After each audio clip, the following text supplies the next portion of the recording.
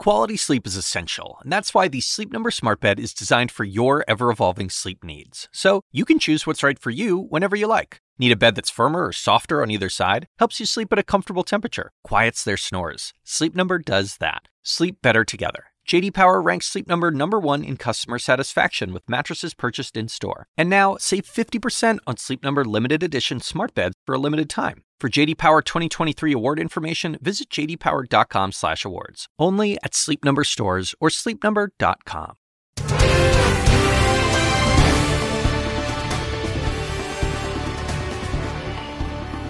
Today on Inside Politics, live from New Hampshire, Governor Chris Sununu is going all in on Nikki Haley weeks before his state's pivotal primary here. It's the endorsement every challenger to Donald Trump wanted. The big question now, can it help Haley overcome Trump's commanding lead, not just here in New Hampshire, but in every early voting state? I just finished speaking to both Haley and Sununu right here inside the governor's mansion behind me. That interview is coming up. But first, I want to get straight to CNN's Jeff Zeleny, who is also here in New Hampshire. Jeff, you are in Newport, where Haley and Sununu are going to be campaigning together this afternoon. What can we expect?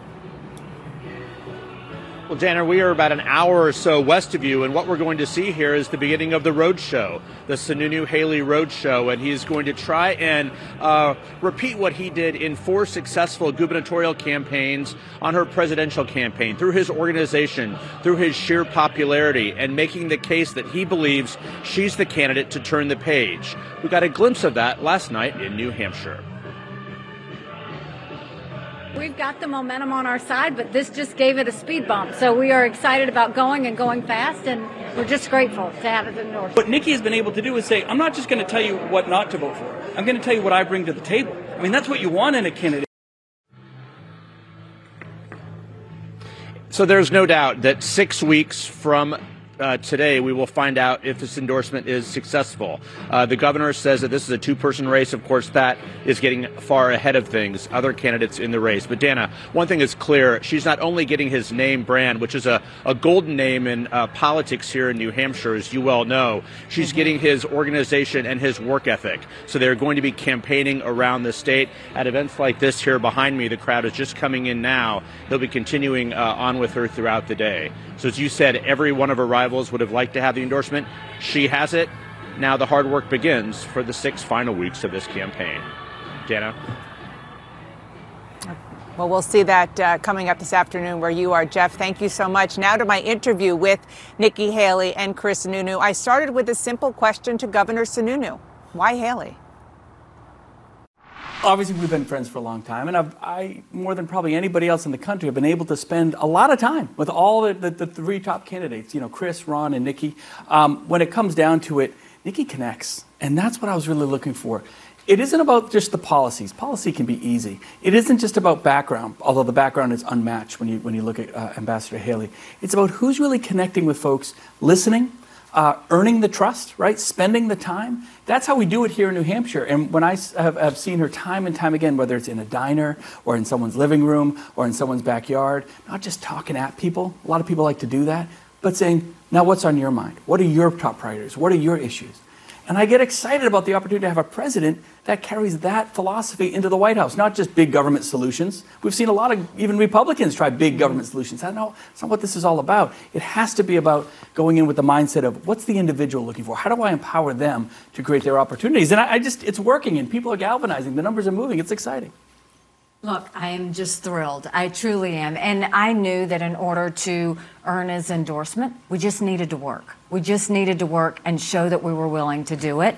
And I mean, how amazing is it to get the live free or die governor, in a time where I think we need a live free or die country. And he's the coolest governor in the country. And so to be able to do this, it's great. And now this partnership, I mean, you can feel the Granite State, the energy that we got with hundreds of people and continuing to see as we move through diners and all of this. People get it and they feel it and they know the responsibility that they have. And I think we're going to see magic here in the Granite State. Governor DeSantis did a town hall with CNN in Iowa last night, and he was asked about this endorsement. And he said even a campaigner as good as Chris is not going to be able to paper over Nikki being an establishment candidate. What do you say to that? You can say something, but it doesn't make it true. I was a Tea Party candidate when I became governor. I was a strong conservative governor that brought an 11% unemployment down to 3% unemployment, that we went and we moved thousands of people from welfare to work. We reformed education. We did tort reform. We did voter ID. And then you saw me go to the UN, and I took the kick me sign off of our backs, and America was respected again. Everything I've ever done has been strong. It's been economic freedom. It's been individual freedom. It's been making sure that I've made people proud along the way. So he can say establishment or whatever. I don't think labels matter. I think at the end of the day, we're fighting to save America. I truly believe that. And we're going to continue to do it. And Chris's endorsement has just really given us a big kick at a time that the momentum was building, and this is going to continue to take us where we need to go. You wrote an op-ed along with this endorsement, and you said, in part of it, you said that New Hampshire likes to be independent, obviously, and that includes being independent from what Iowa does. And you said polls indicate that Donald Trump will win the Iowa caucuses. First, do you think that's true? It might be true. I don't know. What I can tell you is we're fighting just as much for Iowans as we are for the people here in the Granite State, and we think that that's really important. We just spent the week there last week, and the energy was good, and the strength is high. They're paying attention now, and things are starting to move. So we're going to do everything we can. Does he have a stronghold in Iowa? Of course he does. Do people support Trump? They do, but it's not about whether you support President Trump. I think President Trump was the right president at the right time. I agree with a lot of his policies. But chaos follows him. Rightly or wrongly, chaos follows him. And now is a time where we have a country in disarray and a world on fire. We can't afford 4 more years of chaos and survive it. We just won't. And I think the people in Iowa and New Hampshire and South Carolina are going to see that. It's a different question to say, do you support President Trump and appreciate what he did, as opposed to what direction do you want the country to go? That's very different. I want to come back to that in a second, but I first want to ask you, Governor, about what you intend to do, because Ambassador Haley is behind the former president here pretty significantly. How do you plan to use your endorsement, to use your support to close that gap? Do you have a ground game? Do you have an organization that you intend to employ? We have about 40 days to go, and it's going to be a 40-day ground game. That's exactly what it's going to be, and engaging with voters. And, you know, like the ambassador talked about, I've talked with folks. There was a gentleman I talked to at a manufacturing facility, and he said, look, I supported, just like me and Nikki, we supported the president in 2016. We supported him in 2020. But his thing was inflation. He said, inflation is killing my family. I can barely get to work.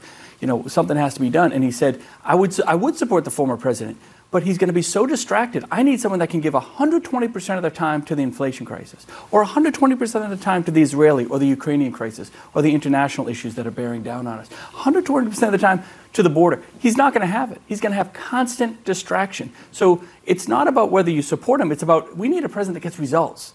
And when you have somebody as a former governor with the success she brought, I mean, let's face it, South Carolina was in tough shape in 2010 when she came on board. Turned that around, made that the envy of the southern part of the country. And then you add the international experience. It's results driven. And I think in New Hampshire, people appreciate, we might have supported the former president before. We appreciate what he's going through might be political, but we need results. We're so tired of Washington doing nothing and blaming other people. So this is the opportunity we have to not just galvanize the Republican Party, but get the entire country excited about the prospects of the future. Well, on that note, just one kind of process follow to that, because last night when you were together, Governor, you said that this is a race between 2 people, but it's not a race between 2 people. It will be soon enough. Yeah, it's between Nikki Haley and Donald Trump at this point. So are you saying that DeSantis and in particular Chris Christie, who's playing hard here, should drop out? No, look, they'll make that decision for themselves. Of course, they're good governors, they're good candidates, right? But here in New Hampshire, this is really coming down to Donald Trump and Nikki Haley, and this is where the rest of the country is going to go, oh wait,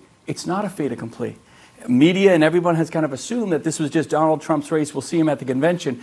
That doesn't have to be the case. And the more folks get engaged, we're going to have a record number of people voting in the state, from hardcore conservative Republicans to the undeclared, even some conservative Democrats. Everyone's going to vote. And if everyone that wants to vote and can vote gets out and votes, Nikki doesn't just win. She wins in a landslide, right? The former president, as a former president, he can't even hold 50% of his base. That's actually not a good number when you think of that. Most former presidents would have 80% right now. But he's still really far ahead. He is. And you know what? Hillary Clinton was really far ahead of Barack Obama at one point. I mean, we've always seen these stories in the last 6 to 8 weeks. So you just don't believe it? No, you have to earn it. Ambassador Haley, you were asked this week, you mentioned Donald Trump, so I'll just follow up with that. If Donald Trump is fit to be president, and you responded, it's not about fitness. I think he's fit to be president. It's should he be president? I don't think he should be president. I just want to clarify, you do think that Donald Trump at this stage, given everything that's happened, is fit to be president again, if that happens? I think he's fit to be president. I mean, I think that he, has the mental capacity, the physical capacity to do it. Do I like the idea of two 80-year-olds running for office for our country? No. I think there needs to be a new generational leader. I think the country wants to see a new generational leader. But that's not what this is about. I think when you're looking at the fact that it is, people feel what's happening in the economy. They feel it at the grocery store. They feel it at the gas station. They feel it in their insurance prices and their mortgage prices. They're really squeezed and they're worried about the debt. They feel the fact that they're worried only 31% of eighth graders in our country are proficient in reading. There's a lot of parents worried about that. We've got a border that's out of control and we're acting like it's September 10th, and we better remember what September 12th felt like. And you've got a world on fire. People are nervous. And what they don't want is chaos. Mm-hmm. What they do want is someone who's going to calm it down and get things done and have government work for the people again. So when you say, it's interesting, when you say fit to be president, that he is, you're talking about his age and his mental capacity. I think other people, particularly people here in New Hampshire who are looking for somebody other than Donald Trump, don't think he's fit because of his approach, because of his personality, because of his policies. Do you think in those areas he's fit to be president? I don't look at the personal side of things as much as I look at the policy like side. Democracy. The reason that I'm running is because after I saw the fall of Afghanistan, after I saw inflation going through the roof, after I saw us lose the midterms so terribly, that's when I said we have to run. When I look at the situation, the economy under Trump, was it good? Yes, but he put us at $8 trillion in debt to do it, and we're all paying the price for that. I look at the fact that I don't want a president who's going to praise dictators by saying Kim Jong-un is his friend, or praising celebrating the 70th anniversary of the Chinese Communist Party, or sitting there saying Hezbollah is smart and hitting Netanyahu when his country's on its knees. That's so in those areas, he's not fit to be president. Those things, I just think we need a new direction. We don't need, with me, I have a different approach. No drama, no vendettas, no whining. It's about work for me. It's about results for the American people. They deserve it, and we're going to work hard to earn it. Governor, when I spoke to you in June and you announced that you were not going to run for president, you told me that you would be vocal with people afraid to take on the former president, Donald Trump. Do you think Ambassador Haley is doing enough to take on Donald Trump? Oh, sure. Well, look, let's face it, if you're running against the former president, you're making it pretty clear that you not just you have the chops to be president, but we're not going to support him, as most of the Republican Party is not going to support the former president right now. So, yeah, and what I love about Nikki is she doesn't focus on platitudes. She doesn't focus on just sound bites. She really gets into details to talk about what she's about, what she's going to bring to the table in the future. Not litigating the past, not whining about all the other stuff that we hear from the former president. She's talking about what she's bringing and her experience. That's what people want to know, because at the end of the day, individuals want to know there's accountability in government, which doesn't seem to be a whole lot of it in Washington right now. And that's exciting, especially at the top of the tier. Someone kind of showing that leadership, leading by example with accountability, saying the buck stops here. Let me just say this. Anti-Trumpers don't think I hate Trump enough. Yeah, that's true. Pro-Trumpers don't think I love Trump enough. What you see is what you get. I just call it like I see it. And wouldn't it be nice if you weren't gauged on whether you love or hate somebody, and instead where you think the country should go? So the media loves to sit there and say, but you're not hating him enough, or you're not loving him enough. Look, at the end of the day, I look at it policy by policy. Yeah, I don't look at the personal side. I don't look at the political side. I had more of my interview, including what Ambassador Nikki Haley thinks of a controversial Texas abortion ruling this week. This podcast is supported by Sleep Number. Quality sleep is essential. That's why the Sleep Number Smart Bed is designed for your ever-evolving sleep needs, so you can choose what's right for each of you whenever you like. Need a bed that's firmer or softer on either side? Helps you sleep at a comfortable temperature. Quiets their snores? Sleep Number does that. Only Sleep Number Smart Beds let you each choose your ideal comfort and support, your Sleep Number setting. Sleep Number Smart Beds learn how you sleep and provide personalized insights to help you sleep better. All Sleep Number Smart Beds feature cooling, pressure-relieving comfort layers for soothing sleep throughout the night. Temperature-balancing bedding is designed to move heat and moisture away when you're hot. When you're cool, they hold their energy to help warm you.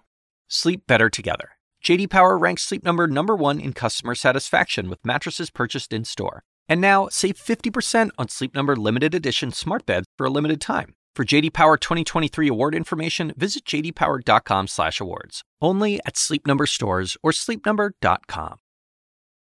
I'm Dr. Sanjay Gupta, CNN's chief medical correspondent.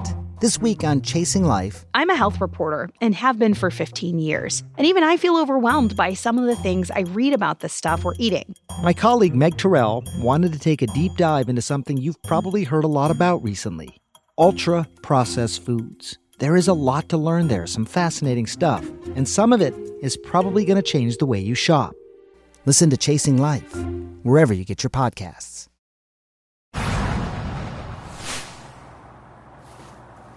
Welcome back to Inside Politics. We are here in New Hampshire, where I spoke with Governor Chris Sununu and his choice for president, former Ambassador Nikki Haley. Here's more of the interview where we discuss one of the trickiest issues for Republicans: abortion.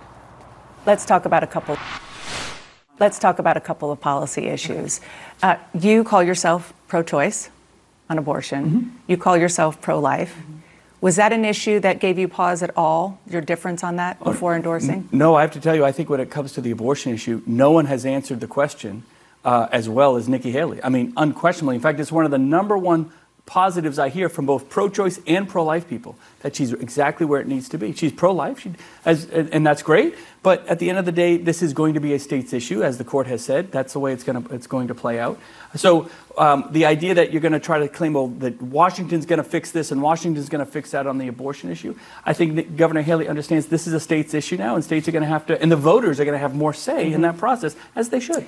I want to talk to you a little bit about what is happening in Texas with a 31-year-old. Her name is Kate Cox. She's a mother of two. She's pregnant. She's told that her fetus has a fatal issue, a congenital issue, and if she carried the baby to term, the baby would likely die, and she might not be able to have children in the future, and it would be a potential health risk. You say that politicians need to humanize this issue more. If you were governor of the state of Texas, or if this was happening on your watch, how would you make it more human to let Kate Cox deal with this? Because she had to leave the state. I don't know the exact details of the Texas law, but what I do know is, one, my heart breaks for her. As someone who struggled to have children, my heart absolutely breaks for her. But this is what I'm talking about. When I say we need to have compassion, this is exactly what I'm talking about. When you look at someone's experience, we should never want to see someone with a rare condition who has to deliver a baby any more than we should want to see a mom have an abortion at 37, 38, 39 weeks. So how do you turn that compassion you talk about, humanizing, into policy? Because, for example, if you have states' rights, which I understand you both believe in on this issue, what do you say to a woman in a state like that who she was able to leave, who doesn't have the means to leave? I think what you're going to see happen in Texas is what you're going to see in some other states that went on the pro-life side, is they're going to go and look at, okay, when you have the exceptions of rape, incest, life of the mother, medical conditions, like Texas had the medical side of it, is they're going to get more detailed on it. They're going to go and say, okay, how can we make sure? And should they? They should. They should look at when the situation between the doctor and the woman sees something that's dangerous, that might prevent her from having more babies or might be damaging to her body or something, I think you're going to see the medical board make a decision on where is that line. I think you're going to see that play out. Look, when you do something in a state, it's never perfect right off the bat. You learn how to tweak it. And I think all of these states need to tweak it in a way that our number one goal is how do you save as many babies as possible and support as many moms as possible? I want to ask a foreign policy question. You saw yesterday the most contentious back and forth between Israeli Prime Minister Netanyahu and President Biden over the question of who governs Gaza when this war is over. The president wants it to be the Palestinian Authority. Bibi Netanyahu says, no, we don't want that. If you were president right now, how would you solve that? Well, first of all, the Palestinian Authority has done a terrible job at leading. We've seen that. And you look at Gaza, and, you know, the people that live in Gaza have had to live under the oppression of Hamas, which is, you know, a terrorist organization that has ruined that area. Israel doesn't want Gaza. Mm-hmm. That's not the issue. But Israel doesn't want terrorists on their doorstep either. We need to support Israel being comfortable with who's going to be their neighbors. And you need to make sure that the people of Gaza, the best way to help the people of Gaza is to eliminate Hamas. So if not the PA, obviously not Hamas, then who? How do you do that? I mean, we're going to have to figure this out, right? But I don't think America has to figure this out. I think Israel needs to decide what they want their neighbors to look like. And it's not just Israel. Look at the Arab countries. There's a reason Egypt doesn't want to take any of the people from Gaza, because they don't know which ones are terrorists and which ones aren't. Where are all the pro-Hamas countries? Where is Qatar? Where is Iran? Where are Turkey? Why aren't they taking the people of Gaza? Because they all know the threats of Iran and the threats of their proxies. But every country deserves to know that they can have a secure border and not have terrorists living on there. So it's going to take Israel a while to figure out how they're going to get the Palestinians to find good leadership. But the Palestinian Authority has not been good to the people at all, and they haven't proven worthy. I know that you decided to endorse Ambassador Haley because you think she's the best person for the job. Mm-hmm. But the fact that she is a woman, was that a factor? No, not the fact that she's a woman, but maybe the fact that she's a mom. She gets the connection better than most. I mean, folks. The fact that she would be the first female president, was that a factor? No, not. I mean, that's a nice line, I suppose. But at the end of the day, it's her connection that I'm watching. It's the feedback I'm getting about that connection. That, I mean, she uses the word humanism, right? She really connects with folks on what their background is, not just what's your policy. Do you agree with my policy? Where that, like I said, that's peripheral stuff. She wants to know what's going on in your family. What are the barriers? Where has the system broken down? And people, you know, that's a connection. And she looks in the eye. She takes that time to listen. And as I've said, she took the time and has earned the trust of the voters here. And that's exactly how I do it. That's kind of the brand that I try to support here. All the solutions don't happen in the corner office or just in the White House. The opportunity for those solutions happen by spending time with people. So I don't know, maybe the fact that she's a wife and a mom and she's connected and she's, you know, has this amazing background just allows that connection to be a little more solid than maybe with some of the other candidates. But it's there and it's real and it's palpable, which is why her numbers, even before my endorsement, her numbers are skyrocketing here. You know he's going to be out of a job in a year, right? I do. I mean, you guys are both Gen Xers. You seem to have good chemistry. You don't want him to... I don't want a job. Thank you, though. You didn't even let me finish my sentence. I'm not you even knew? allowed to get there. No, of course, no. I want to be. Would you, if he wanted to do it, would you consider him as a running mate? I think he could be great at anything. He's proven that. Honestly, he is.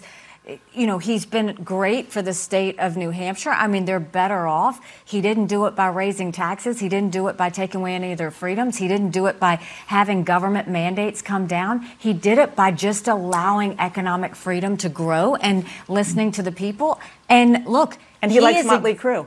And he likes Motley Crue and Guns N' Roses at that.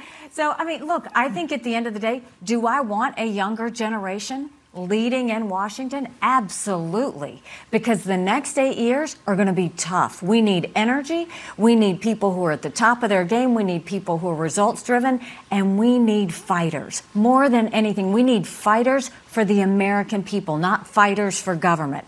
That's the difference. So, yes, if he wanted to be involved in service, I would love to have him in some capacity. Look, I just got to say, it's a full package of a candidate with the background, with the connectivity, I think the ideals and the principles that Republicans and a lot of the independents, even in the state, really want to see. And that momentum, that opportunity to kind of show a big win here and really it really would press the reset button on the entire election when Nikki wins here.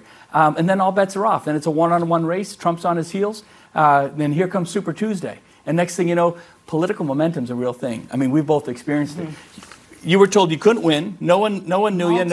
Multiple times. She's always been told she can't win. She's always been told it's an impossible feat. Forget it. That's why this is such a perfect, not just a story, but a perfect venue for Nikki to really make her drive to the White House. If he started singing Joan Jett, then you would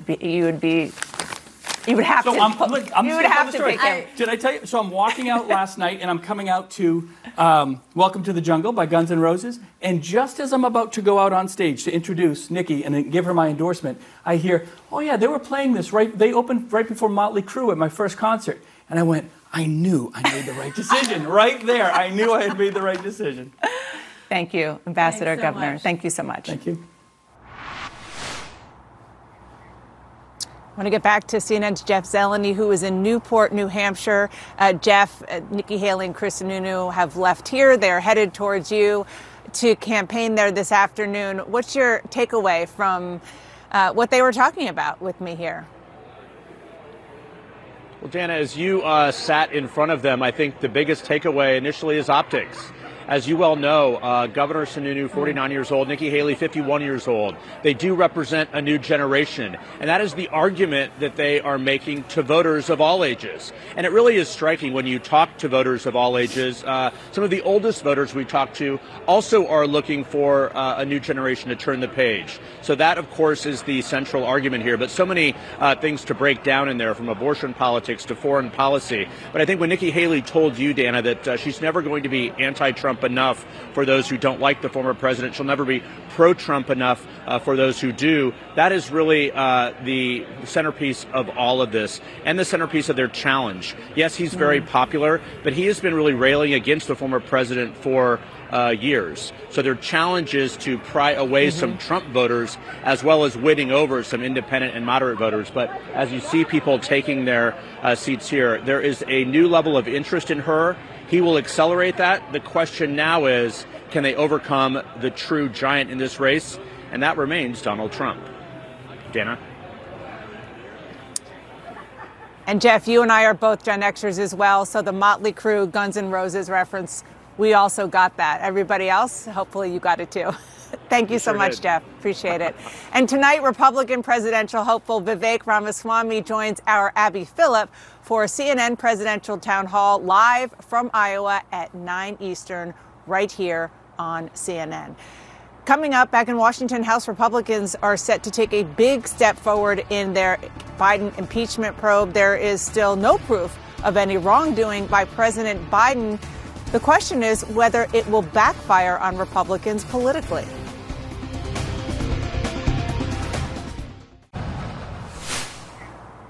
Hunter Biden is defying House Republicans, refusing to sit down for a closed-door deposition today. Instead, he wants to testify publicly and offer the House GOP. They are not taking that. They're refusing that. And in fact, this morning outside the Capitol, Hunter Biden was there and said this entire investigation is about trying to embarrass and damage his father.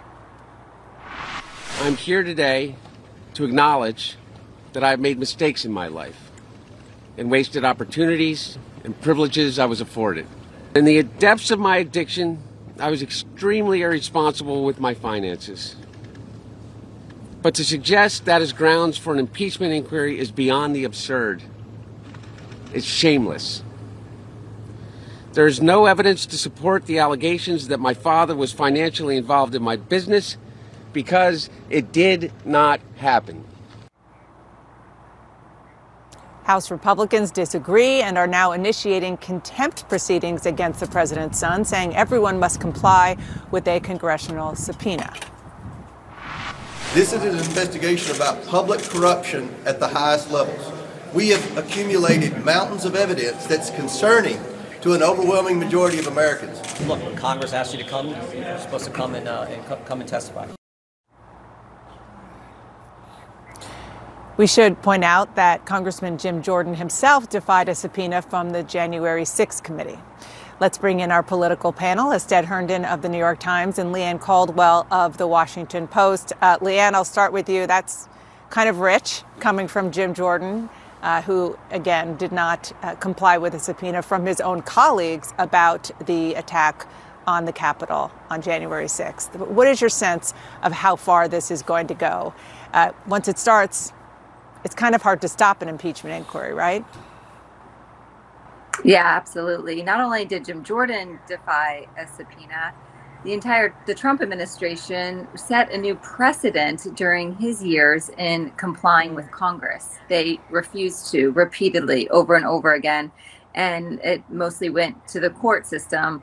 But yes, it is extremely hard if an impeachment inquiry is opened for them not to impeach, because you know what's going to happen then, Dana, is that then there will be headlines if they don't move to impeachment saying Biden exonerated. And that is probably not something that Republicans want in the middle of a presidential election. But I will say that this is politically tricky for some Republicans. And that's why it took them several months to actually hold this formal vote on the House floor. There's a lot of vulnerable Republicans who didn't want to do it. Now, sources tell me that as long as these Republicans focus on gathering more information, that this is just an inquiry, they just need to find the truth, then it becomes more politically manageable, Dana. And instead, I want you to listen to something else that Jim Jordan said. This is about what Hunter Biden said today, and the congressman from Ohio parsing those words. Let's listen. I think he made an interesting statement. He said his father was not financially involved in the business. And I think that qualifier, the word financially, is important, because once again, it shows another change in this story. First, it was no involvement. Then, no, I never talked to anyone. And then we find out about the dinners, the meetings, the phone calls, and everything else. Now it's okay. He wasn't involved in the business financially. What do you make of that, Ested? Yeah, I mean, I think this is the argument that Republicans have been trying to put together for the better part of the last couple of years. The idea that Hunter was trading on his father's influence, and also that there could be a specter of involvement from the president. I think it's important to say that they have not produced any real evidence on this front, and this impeachment inquiry is another attempt for them to try to use the levers of government to gather that evidence, rather than what we typically see, which is the opposite, and that evidence actually informing how the lawmakers act. And so, you know, I think what we hear from Jim Jordan here is a continuance of kind of banging that drum, but the evidence kind of politically is that this has only really been a motivating factor for the Republican base. You know, Republicans have tried to make this kind of a flattened corruption argument between Democrats and Republicans, or make Biden the same as Trump, and voters haven't really bought that. What is true, though, is that there is a Republican majority among their own electorate that is driving the new speaker and is really pushing them to get aligned on this inquiry vote. And Leanne, I see you on Capitol Hill. It looks to me like you're in a place where you're just steps from the House floor. What do we expect with this vote coming up? We expect this vote to pass. Of course, Republicans only have a 3-vote margin today on if this is going to pass or not, and all Republicans are expected to vote for it, except perhaps maybe Representative Ken Buck of Colorado. He's been really concerned about it, but he's now saying that he now has some concerns with Hunter not showing and the administration not complying on a couple of the requests that Republicans had made. So it is going to be an overwhelming vote by the Republicans. And Jim Jordan has indicated that he's going to hold Hunter Biden in contempt because he did not show up for that closed door deposition today. But one last thing is that some Republicans are warning that this really could backfire politically. They note that during the first impeachment of Donald Trump, in the middle of that, Donald Trump saw his highest approval ratings of his presidency because the public did not like that he was getting impeached. They didn't want an impeachment. They didn't want the chaos. And so that's something that Republicans are concerned about, but they are acting very aggressively right now, Dana. Yeah. It's all about the base, as always, in the House of Representatives these days. Ested and Leanne, thank you so much for that. Appreciate your reporting, both of you. And ahead, a CNN exclusive new information about Donald Trump's efforts to overturn the 2020 election. Details about a pivotal Oval Office meeting just days before January 6th. I'm Ina Garten. Welcome to Be My Guest, the podcast. One of the best gifts you can give friends is spending time together. But what's even better than that? Cooking with them. On Be My Guest, the podcast, new friends and old stop by my barn for some conversation and great cooking. We talk about food, life, and everything in between. Listen to Be My Guest, the podcast with me, Ina Garten, and join us wherever you get your podcasts.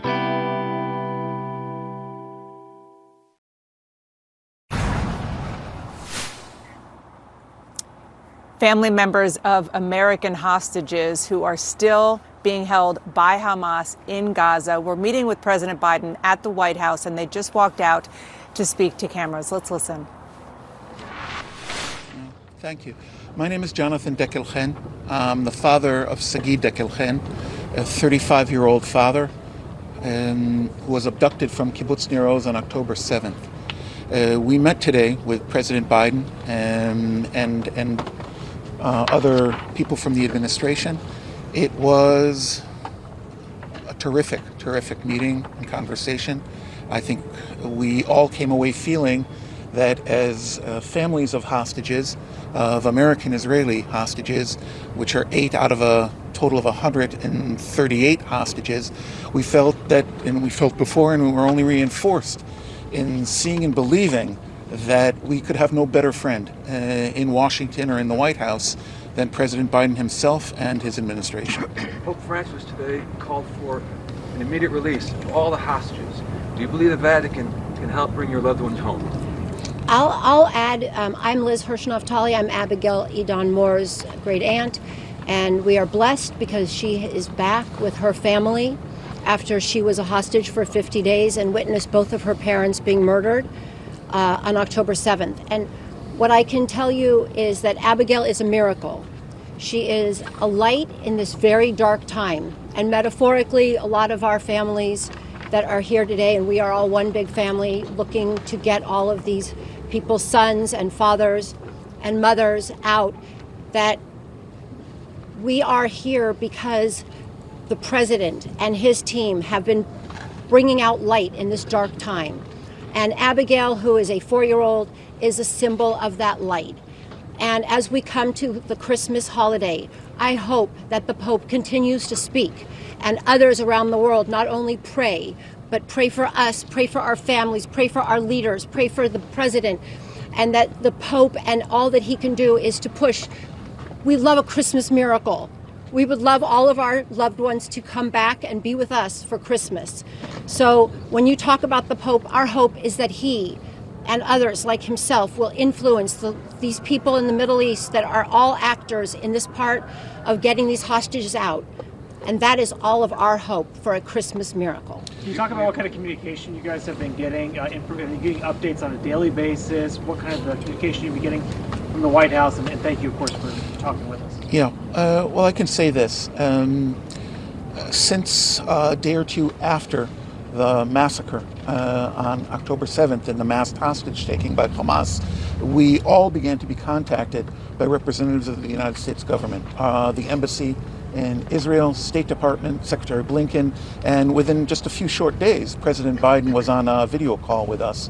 And since that time, we've been in frequent and very transparent contact with administration officials, and we've also really benefited, I think, and most importantly, our sons, daughters, fathers, sisters, brothers, mothers have also really seen how, in a very divided time, members of Congress, members of the Senate, from wall to wall, have shown solidarity with us. For those of you still waiting word on your loved ones and their release? Was the president able to share anything about their condition, about where they are? Yeah, we're going to keep the content of the conversation private. It was a private meeting between representatives of the 8 families still and a 9th family, or 2 other families whose loved ones have been released already. But we are going to keep the private conversations private.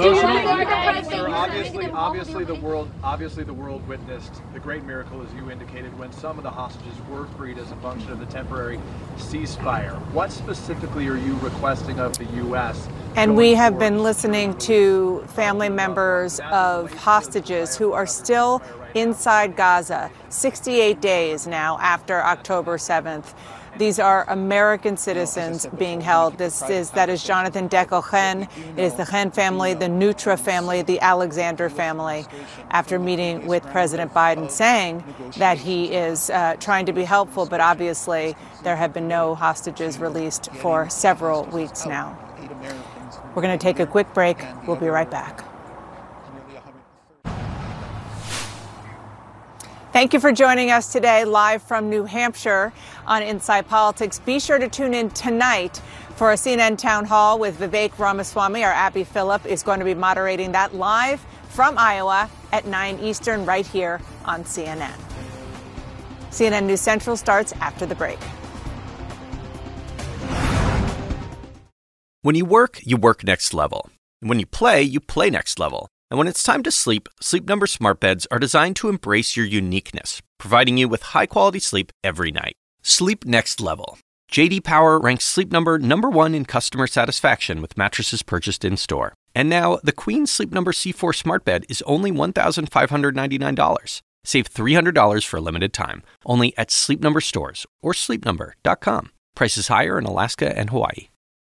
Quality sleep is essential, and that's why the Sleep Number smart bed is designed for your ever-evolving sleep needs. So you can choose what's right for you whenever you like. Need a bed that's firmer or softer on either side? Helps you sleep at a comfortable temperature. Quiets their snores. Sleep Number does that. Sleep better together. J.D. Power ranks Sleep Number #1 in customer satisfaction with mattresses purchased in-store. And now, save 50% on Sleep Number limited edition smart beds for a limited time. For J.D. Power 2023 award information, visit jdpower.com/awards. Only at Sleep Number stores or sleepnumber.com.